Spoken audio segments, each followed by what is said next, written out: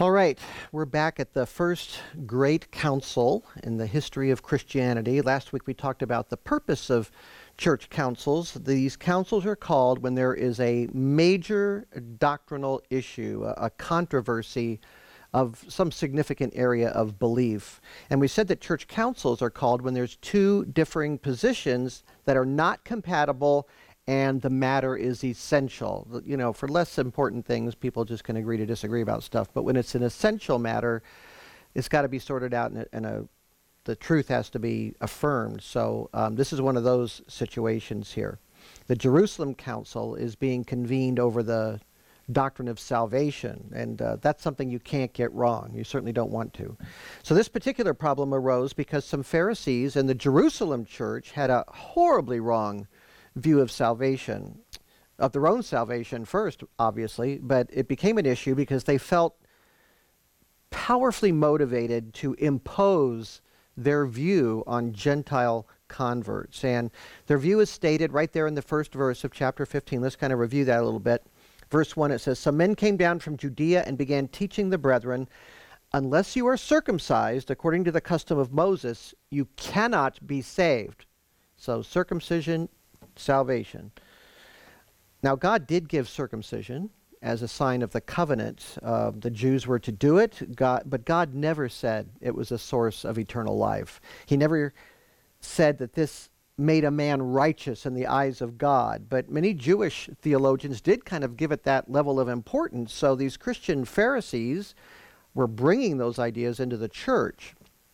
And they said very plainly, you cannot be saved without being circumcised. So the largely Gentile Antioch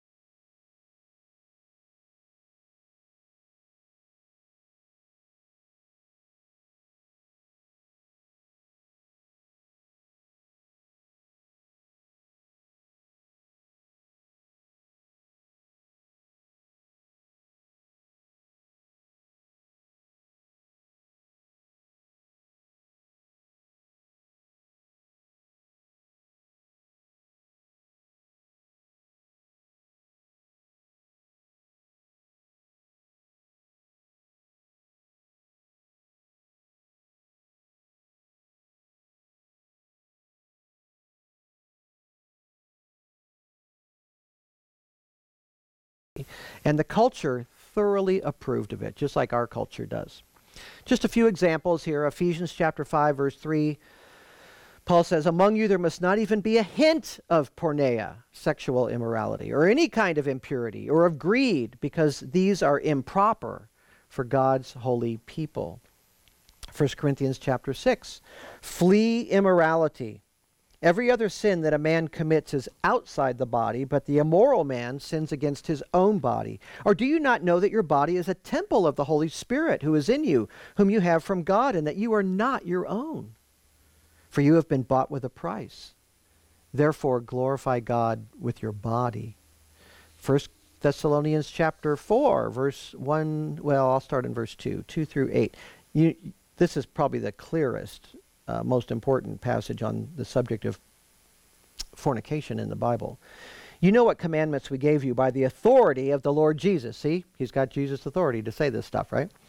For this is the will of God, your sanctification, that is, that you abstain from porneia, from sexual immorality, that each of you know how to possess his own vessel in sanctification and honor, not in lustful passion like the Gentiles who do not know God, and that no man transgress and defraud his brother in the matter, because the Lord is the avenger in all of these things, just as we also told you before and solemnly warned you. For God has not called us for the purpose of impurity, but in sanctification. So he who rejects this is not rejecting man, but the God who gave his Holy Spirit to you. That's authority. So it has to be dealt with frequently in the Gentile church because it was such a prevalent and accepted sin in the culture. And sexual impulses obviously are very powerful, and if you come to Christ out of that world, out of a world of habitual sexual sin, that has to be replaced with higher things, and that's just a challenge for people. That some people can come right out of it, and other people just struggle with that. They've got habits of being and lusting, and it's just a hard thing to refrain from that, so they've got to work on that particular sin area.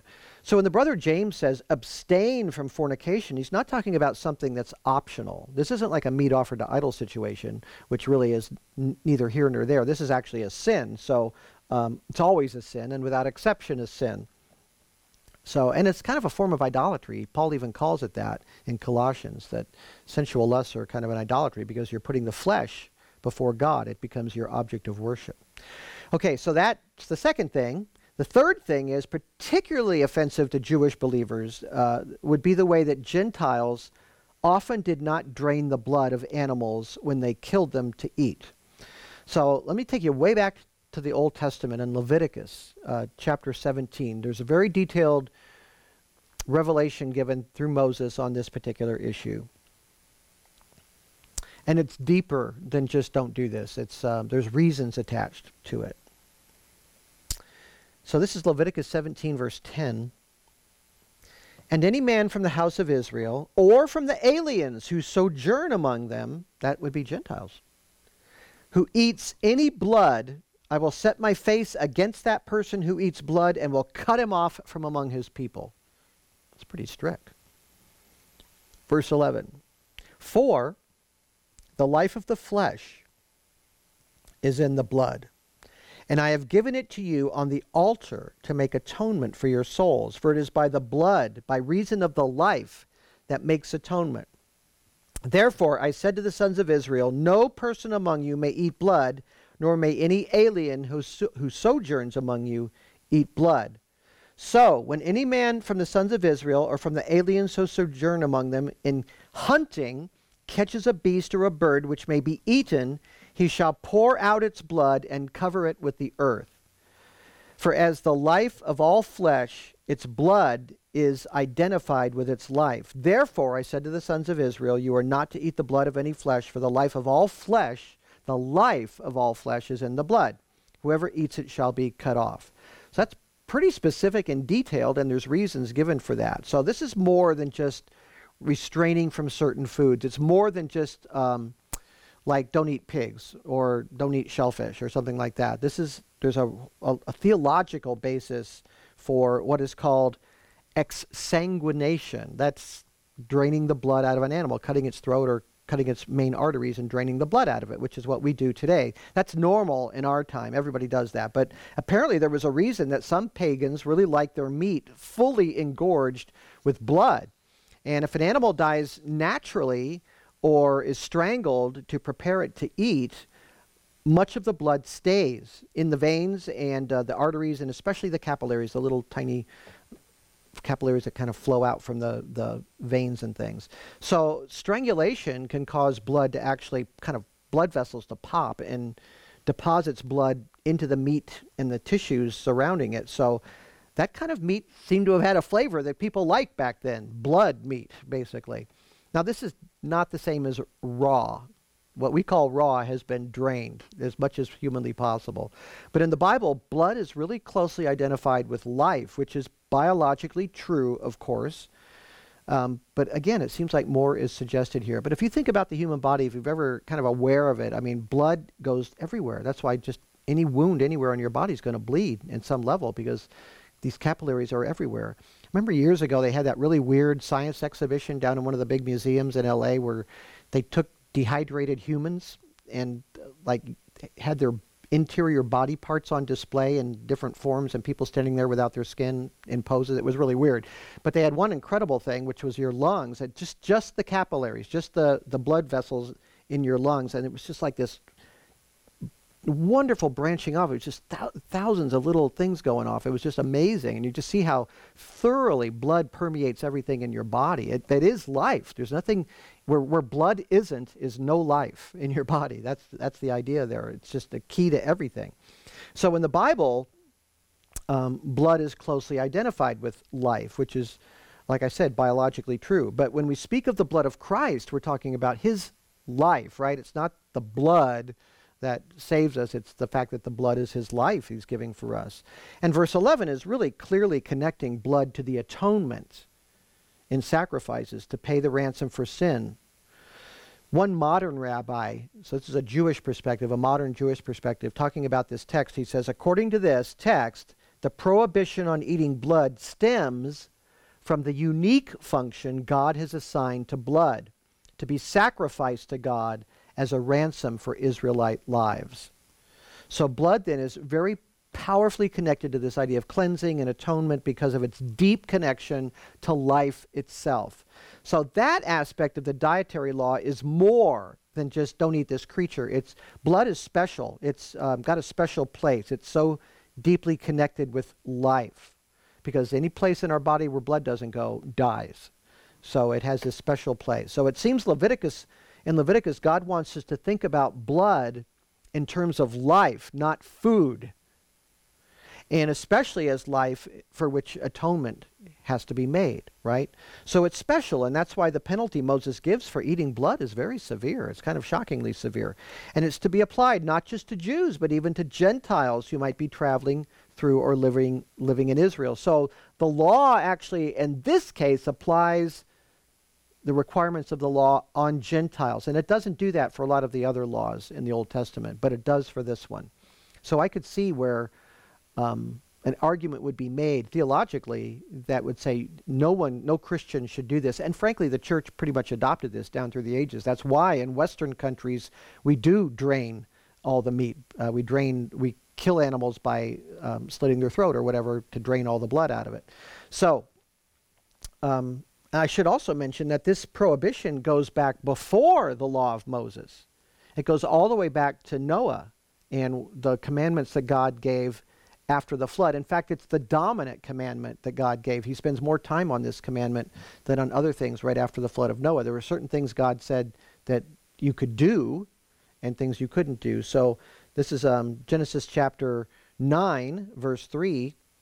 Every moving thing that is alive shall be food for you. So before the flood, you didn't eat meat. But after the flood, because probably the scarcity of things, you could.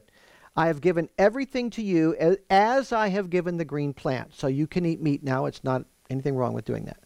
But you shall not eat flesh with its life. That is its blood. There it is. So that goes way back before Moses. That's not just law. Moses is just affirming something that God commanded long before. I certainly will require your lifeblood from every animal. I will require it. And from every person, from every man, and as his brother, I will require the life of a person.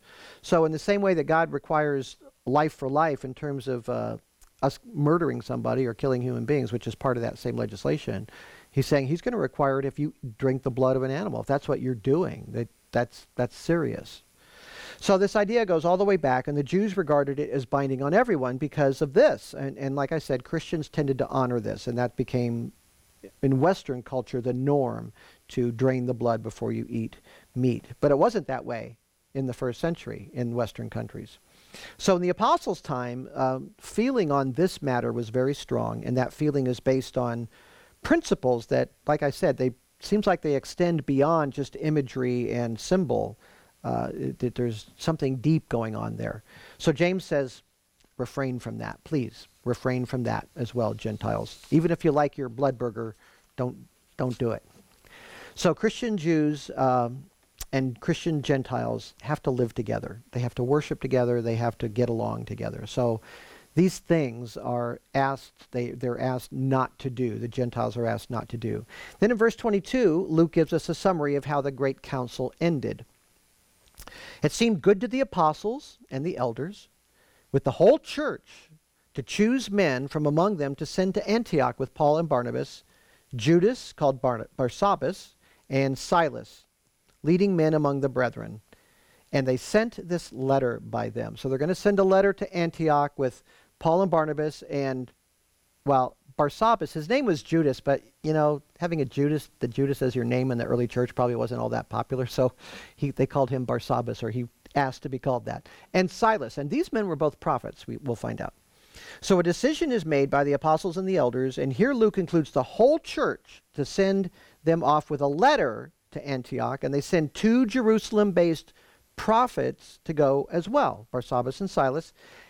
It's just a good idea to send 2 highly regarded Judean men to make clear that the church in Jerusalem completely supports the gospel of grace, and to be available to answer any questions and about the Jerusalem church position or the discussion that was had there and the letter that they're carrying. So the church speaks with one voice. That's really important, and that's really the purpose of a council, so the church can speak with one voice. We aren't told that the procedure or whatever the dynamic was in the meeting itself to secure the approval of the whole church beyond just the apostles and the elders, but Luke makes it a point that the apostles and elders acted with the whole congregation in this decision. So this very Jewish congregation was big-hearted and open to the Lord's leading with clear direction with regard to the Gentiles. And God is going to give direction through Peter, Paul and Barnabas, and James. That's what he's done. So they all agree. Now, did the Pharisees that objected to this whole idea, were they part of the whole church here, or did they storm off? Luke doesn't tell us. They may have come around and said, okay, you guys are right. That is the right thing, and your arguments are persuasive, and we're going to follow you. We do know that this heresy continued on for many years afterwards, and we talked last week about how it kind of dogged everywhere Paul went, this Judaistic version of Christianity. But we don't know what happened at the council with these particular Pharisees who are making the objections. So let's just read the letter. Verse 23. The apostles and the brethren who are elders, to the brethren in Antioch and Syria and Cilicia, who are from the Gentiles, greetings. Since we have heard that some of our number to whom we gave no instruction have disturbed you with their words, unsettling your souls, it seemed good to us, having become of one mind, to select men to send to you with our beloved Barnabas and Paul, men who have risked their lives for the name of the Lord Jesus Christ. Therefore we have sent Judas and Silas, who themselves will also report the same things by word of mouth. For it seemed good to the Holy Spirit and to us to lay upon you no greater burden than these essentials, that you abstain from things sacrificed to idols, and from blood, and from things strangled, which are kind of the same thing there, and from fornication. If you keep yourselves free from such things, you will do well. Farewell. Very simple. It's a simple, straightforward letter. And this also set the tone for future church councils in church history, that they'll produce a written statement for the churches to use and to keep. So this kind of sets that direction there.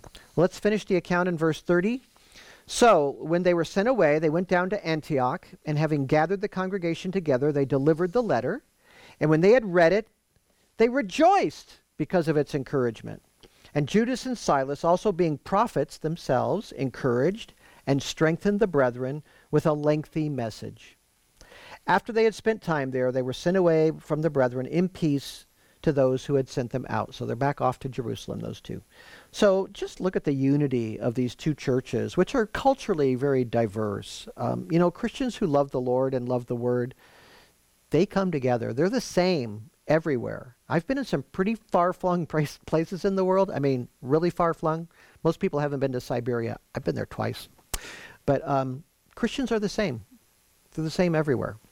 Are there cultural differences? Oh, yeah. Big cultural differences. And that can lead to some kooky and sometimes an amusing misunderstandings about things. But it's the same love for Christ and the same love for the gospel and the same love for each other. That's what Christianity is everywhere. There's an immediate bond in Christ. But the lesson here is that that kind of unity and joy must be built on the truth of God's Word. Truth is central. We have to keep the gospel pure. Unity does not come first. Truth always comes first.